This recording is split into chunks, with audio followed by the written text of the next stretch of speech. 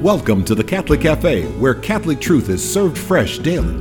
We've made you a reservation in the luxurious corner booth, so come on in and see what's on the menu today. Now, here's your host, Deacon Jeff Drzymski.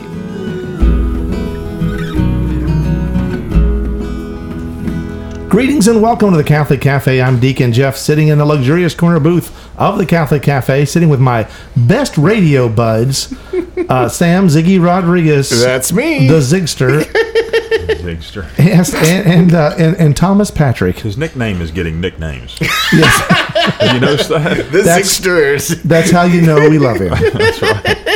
We know, or we've forgotten his name, which is another possibility. So here we are. Thank you all for joining us. And we are in the midst, we just passed the halfway point of the Seven Sorrows of Mary, doing sort of a series of shows on the Seven Sorrows of Mary.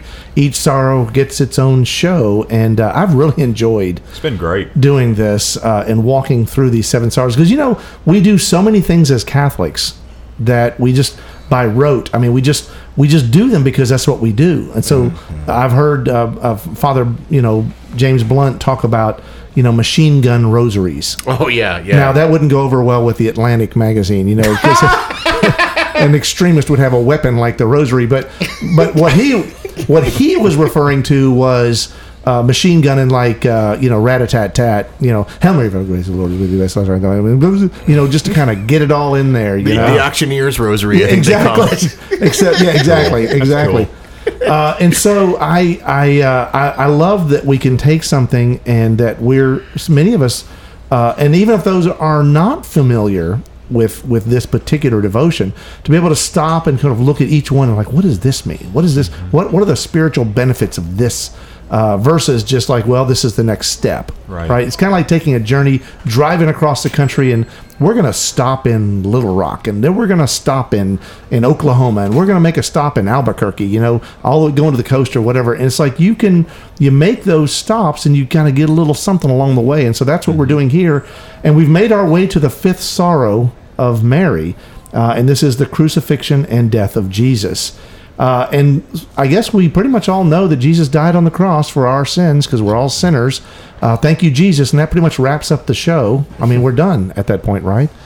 So Sam, help us to compassionate Mary in the seven sorrows. Word, I love that word. I never used it before. I do too, yeah. So help us to put ourselves in the sandals of Mary, as it were, see things through Mary's eyes, and how the understanding of the crucifixion and the death of Jesus, how her experience of that can also bring a fruitful benefit to our own lives.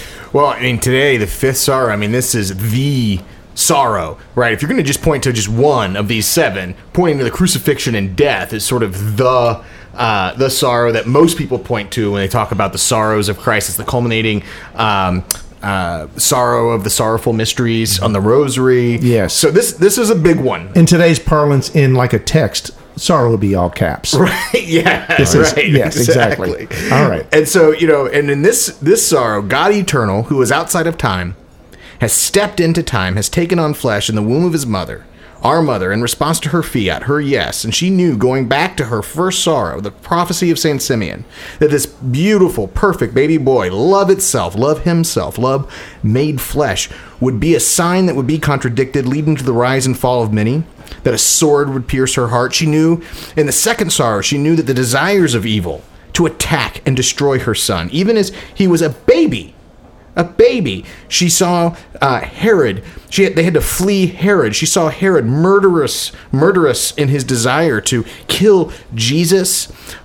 She saw that Herod slaughtered all of those innocent babies up to age 2 to take out that in an effort to take out Jesus, who there at that time was the most innocent of all babes in the history of babies. She tried to protect Jesus then. She knew from her third sorrow, when they lost the Christ child in Jerusalem from 3 days, from that she knew that there would be a limit as to how much she could protect him. That ultimately he did not belong to her, but to God. As we discussed in that show, he said to her, "Don't you know I must be about my Father's business?" And she came to learn exactly what his father's business would be during his 3 years of public ministry. In her own personal conversations with him, she came to learn that the Son of Man must suffer and die in order to be resurrected. And that he was on mission to against the enemies of the people of God. Now, other people heard his preaching, and they thought he was talking about politics, about ending the Roman occupation. For most people, that was going to be the crowning achievement of Mashiach, of the Messiah. But this is the Immaculata. This is she who was conceived without sin, the spouse of the Holy Spirit, the beloved daughter of the Father, the mother of the Son, the spouse of the Holy Spirit, Our Lady of the Trinity.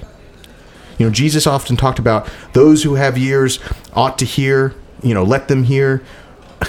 Our Blessed Mother, she had ears to hear. Yeah. she heard loud and clear. Yes, exactly. And so she when she heard Jesus saying things like, I'm going to have to break into the strong man's house, I'm going to bind the strong man, plundering his goods, Our Blessed Mother would have had ears to hear. She would have known what that meant. She would have known who Jesus was coming to fight, who the enemy of the people of God truly is, the devil. When he's going to break into the strong man's house, he's going to break into the devil's house. He's going to bind the devil and plunder his goods. What are his goods? We are. Last week we borrowed from a talk from Father John Mercado. And he talked about, how do you nail the God of the universe to a tree? Where do you buy that nail? Mm-hmm. He only ends up on that cross if he wants to be there. Just as Jesus said, no one takes my life from me. I freely lay it down. So this is why in the fourth sorrow, in the carrying of the cross, we liken it to a mother seeing her son going off to war. And she understood that. So our Blessed Mother, she had eyes to see. She had ears to hear. She knew exactly what was going on here at this crucifixion. Or at least much better. She had a much better idea than any creature there. She knew he was going to war for us, to fight for us, to save us, that this was a culminating moment for the whole history of mankind. But it's still her son, her own flesh and blood, that she's seeing getting nailed to the cross, stripped naked, mocked by the same people that she's there to save. And this is something that I think that we should just pause for a second and just remind people, again, if we're going to use my favorite word, and compassionate Mary, to see things through Mary's eyes. While it is right, it is just that we elevate Mary to the greatest of creatures. Right. That she is above and beyond what we will ever attain. Right. Right. But a beautiful model of humility and grace. And a source of blessings for us through her intercession. But to remind us that she is like the flesh and blood mother of Jesus. Yes. Right. And so all those things that we experience, in terms of love of our children, blood being thicker than water, the connection. And I think in one of the shows we talked about the fact that in childbearing, there is a physiological connection that Mary has with Jesus, sharing in DNA. Oh yeah, right. And so there's a something that comes with that intimacy, that proximity to the Savior in a very special way. So she cannot divorce herself from her natural human instincts of protection and of pain when that which she loves so dearly is wrenched from her. Well, you two are parents. I haven't yet had the blessing of being a parent. I'm sure you guys have experienced in your lives as parents, your child getting very seriously injured, and you're sitting there and you're wanting to make it go away. Right. You're wanting to fix it. You want it to be, right. Dad can fix all of this. Mm-hmm. And you can't. I mean, you can take the person to the doctor, you take your child to the doctor and get them the care that they need, but you can't just make it go away. So I've had some experiences with like kids being sick, but mostly, and Tom, I don't know if you've ever experienced this because you got such, mean kids, but but like when my kids, one in particular, when my kids would get bullied, mm-hmm. I mean, when they were little guys mm-hmm. and just little. And you're watching them, and my kids were not particularly gifted at, and they'll all tell you they were not the greatest athletes. I used to send they're not them fighters or lovers. No, but I would send them to baseball practice with those. I buy an entire bucket of bubble gum. Yeah. And I would send them to practice with that, and then they were everybody's favorite. Oh, like the Drzymski's got bubble gum.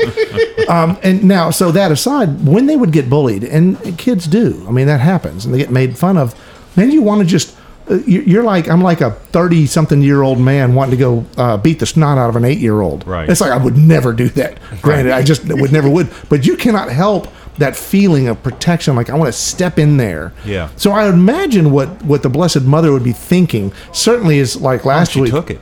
Right, She stood, watched when it. she talked, when she like walked along with Jesus on the way to the cross, right? I just how painful that would have been, Brutal. and again we've invoked Mel Gibson's name a few times in his Passion of the Christ movie.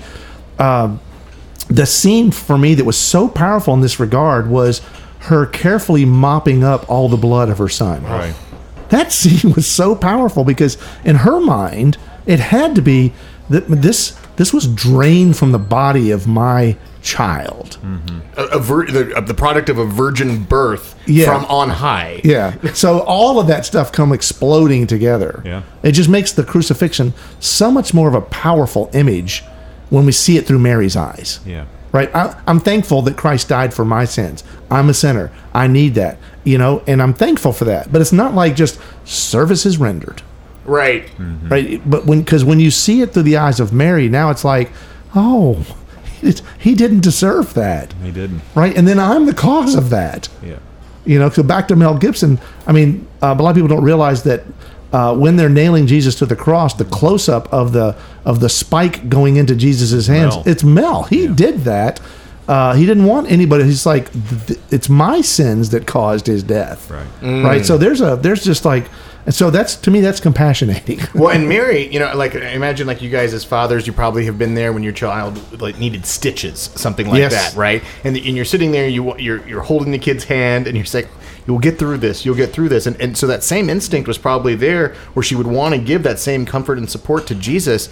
But my goodness, I mean, it's on a completely different scale. The crucifixion, and at the end of the day, she can say whatever she might feel led to say, but it's Jesus who's going to be the one who sees it through. Right. At the end of the day, and it's our Father who has lordship over the moment, but that still, as a mom, Right. that desire to say, like, "Hey, I'm here," is Right. there. But for her to feel like, I can't imagine that she knows how much Jesus loves her and wants her there, and that her presence is a comfort to her. Mm-hmm.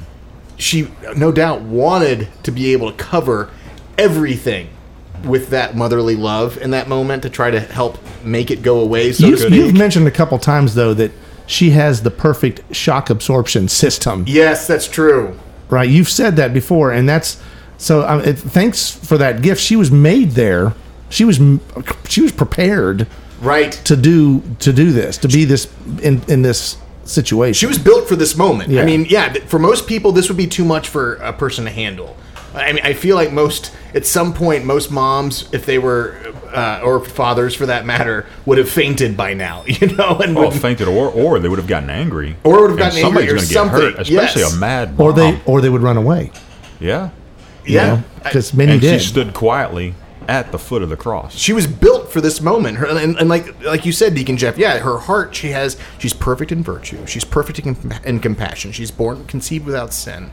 Not just born without sin, conceived without sin. She has this perfect shock absorption system.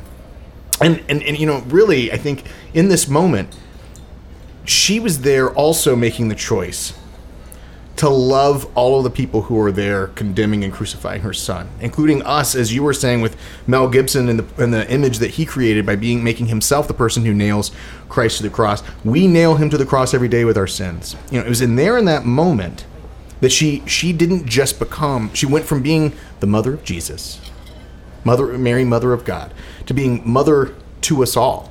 And that was something that Jesus spoke into existence. Son, behold your mother. Mother, behold your son. One of his last gifts to mankind was to give us his mother. And I have to think the Immaculata, sitting there, conceived without sin, spouse of the Holy Spirit, as she's receiving this moment. John, the Apostle John, might not have fully understood at that time. Right. He hadn't yet received the Holy Spirit. He might have just been hearing that moment and saying, like, okay, it's my job to take care of Jesus' mom. I'm going to do this. She probably had an understanding that he was making a gift of his mother to every single person who was willing to stand by his cross and follow him to Calvary.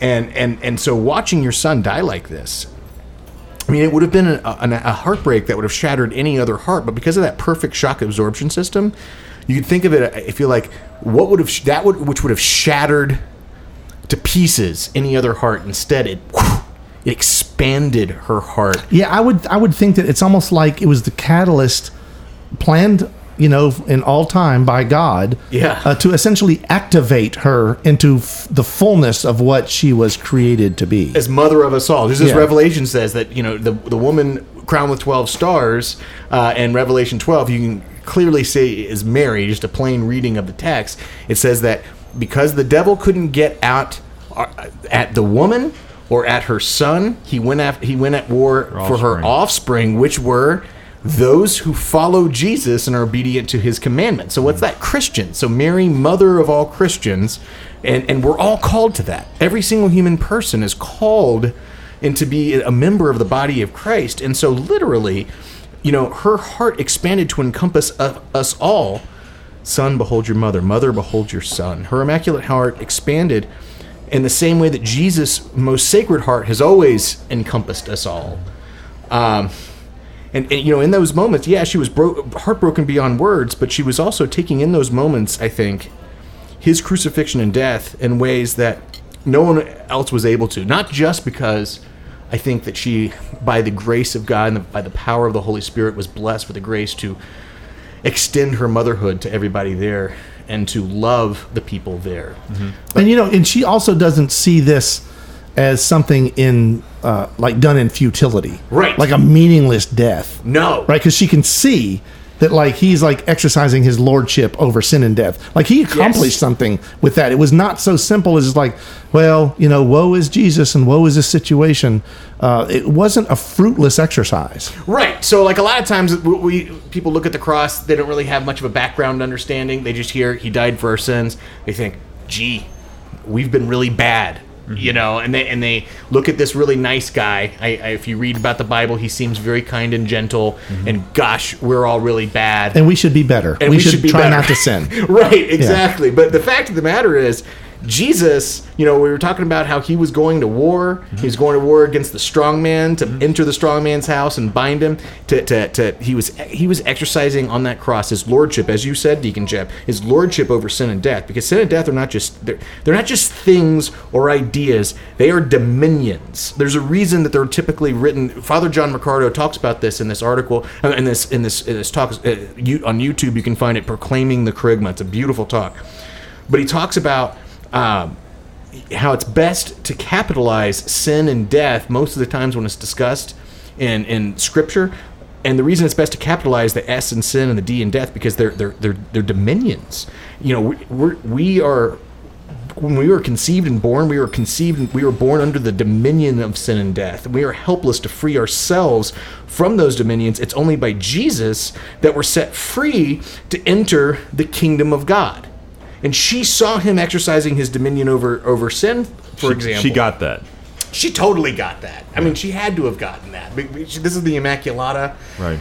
Spouse of the Holy Spirit, hearing him preaching. She's taking. If she didn't get it, nobody got it. This is true. Yeah, exactly. But I mean, remember when she was at the Nativity? What did she do? She took all these things and she put them in her heart. Our Blessed Mother's Immaculate Heart was also the contemplative heart of Mary. And so she was taking in all of this stuff and listening to Christ's words. I have to think, exactly as Deacon Jeff said. If she didn't get it, no one did. Right. I'm not saying she had the full picture, but I mean, imagine when she sees Jesus say, "Forgive them, Father, for they know not what they do." That's lordship over sin that's being exercised there. Mm-hmm. He's not letting their sins rule his heart for them. Right. And he is exercising lordship insofar as he is forgiving their sins. He is turning as to our Father to call upon mercy for them. And he did the same thing for the thief of the cross. He exercised dominion over sin. There he is on the cross. He's taking time out of his sufferings on the cross to forgive the thief on the cross. Today you will be with me in paradise. Mm-hmm. I mean, that if Mary's watching this, I have to think that she had to be in awe. Or in the same way, when he exercised dominion over death, he chose the moment when he died. Father, into your hands I commend my spirit. Like, just like we had said before, like, no one takes, Jesus said, no one takes my life from me. I freely lay it down, right? So, like, in that same regard, I mean, listen, if I just all of a sudden say, Father, into your hands I commend my spirit, no part of me thinks that I'm about to suddenly die, even if I'm really praying for it. But if you did, after you said that, I'd be like, I believe in Sam. I'm not asking you to do that. But you know, when you say we don't this, have that. Yeah, this is powerful, and we have to like think. We're going to cut the show off. No, we're not going to. So I think that what's so powerful about what you're saying here, that I think that we can start to experience, is like, you know, all of the things that her son did that she witnessed along the way. Right. Like, all of those things have to be flashing back. Oh, I yeah. mean, think about the time when Jesus, you know, came into the upper room, right, and the night of the resurrection, right, and then breathes on the apostles, and right, and so she knows about this, right, and she knows that he says, he essentially gives them the authority to forgive sins. Yes. Right. So this demonstrates his holding of the keys, his holding of the mastery over the dominion of sin. Yeah. Right. He's giving, and he's handing those keys. He's handing that authority to those apostles there in relation to sin. Well, you can't do that unless you master that dominion. Right, unless you are the Lord of sin and death yourself. All these things are flooding back to her at this moment, I guess is what I'm getting at. It's like all of a sudden you see this, like, sort of like all the arrows point to this moment, and then this crucifixion and what's accomplished through the crucifixion then suddenly explodes in her heart, right? And so all that stuff comes to fruition. And so now, Mary, mother of us all, we should all be able to experience the reality of what these dominions are and the fact that they have a master. Yes. Well, and as to draw upon Father John Ricardo's talk, he said that Jesus, he gives this really cool image where he basically says that the devil was whipping up that fury out there, okay, to try to get people to turn against Jesus, to crucify Jesus, right? Because the devil knew that Jesus was an enemy, right, of the devil and his minions, right? And he gives this image basically of saying that the devil was probably standing there at the cross saying, you know, son, I know that you're really special. You're a virgin. You're the product of a virgin birth, and you've never sinned. But you know what? No one escapes death. In a few minutes, you're mine. Yeah. Right? And he said that in this talk, he says that Jesus camouflaged his divinity in human fragility. He camouflaged his divinity in human fragility so that he could get swallowed up by death only to explode it from the inside. Which is one of the coolest depictions of the atonement ever. It's like something out of Die Hard. But yeah, exactly. You know, or some whaler, they're trying to kill the whales, like make him swallow a grenade. You know, it's the only way to get him. But this is how he saved us, and this is how he saves us. This is how he loved us, and this is how he loves us. And so imagine in that, as she's seeing him exercise his dominion over his lordship over death, saying, Father, into your hands I commend my spirit. And she sees that at that moment, he dies because he has called forth his own death. And she knew that he said this man would suffer and die in order to be resurrected. She knew that he promised that resurrection. And so there's wonder and awe that had to have been experienced by her mother. She takes that all in. But even then, this is still her baby boy. And the heartbreak of this would be absolutely unspeakable. The awe is unspeakable, but so the pain would be unspeakable too.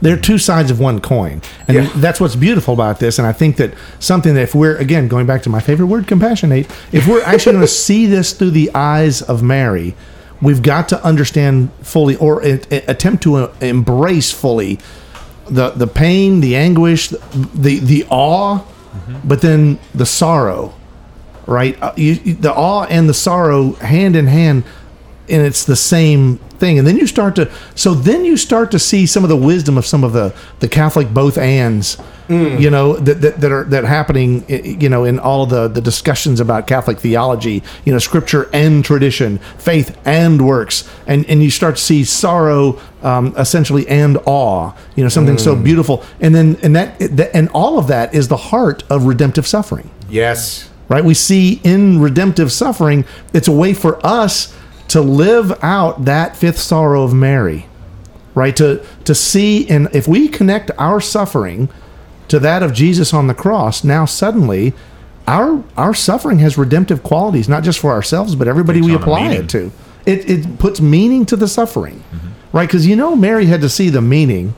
It's like, did you not know I had to be about my Father's business? Yeah. He could have said that from the cross as well. Right. Right? It's like, remember when I told you when I was 12? You remember when I said that? Well, I'm saying it again now. But so many people don't see the meaning of the cross. So many people don't see the meaning of Christ's teaching in his church. And so to embrace that meaning, that also in itself consoles her heart too.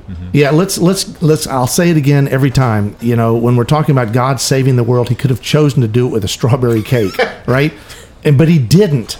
And this is why this action on the cross is so powerful, because of this awe in terms of accomplishing this great feat, right? And demonstrating dominion over sin and death, but also because of the compassion that comes from the sorrow, the pain and the anguish. When you connect those things too, it explodes and becomes this most powerful revelation of God's mercy, God's grace flowing out onto the world through the heart of Mary as well, and how powerful that is. That's why we want to stay connected to this particular fifth sorrow of Mary. And so I just invite you to continue to pray these sorrows of Mary. Stick with us. We got two more to discuss, and hopefully it'll be a beautiful discussion. And we ask the Blessed Mother to continue to be with us on this journey through these sorrows. Hail Mary, full of grace, the Lord is with thee. Blessed art thou among women, and blessed is the fruit of thy womb, Jesus. Holy Mary, Mother of God, pray for us sinners, now and at the hour of our death. Amen. Thanks for listening to the Catholic Cafe. If you'd like to contact Deacon Jeff, send him an email at deaconjeff@thecatholiccafe.com. Visit us on the web at thecatholiccafe.com. You can also find us on iTunes or follow us on Facebook and Twitter. The Catholic Cafe is brought to you by the Order of Malta Federal Association. Join us again at the Catholic Cafe, serving up salvation one cup of coffee at a time.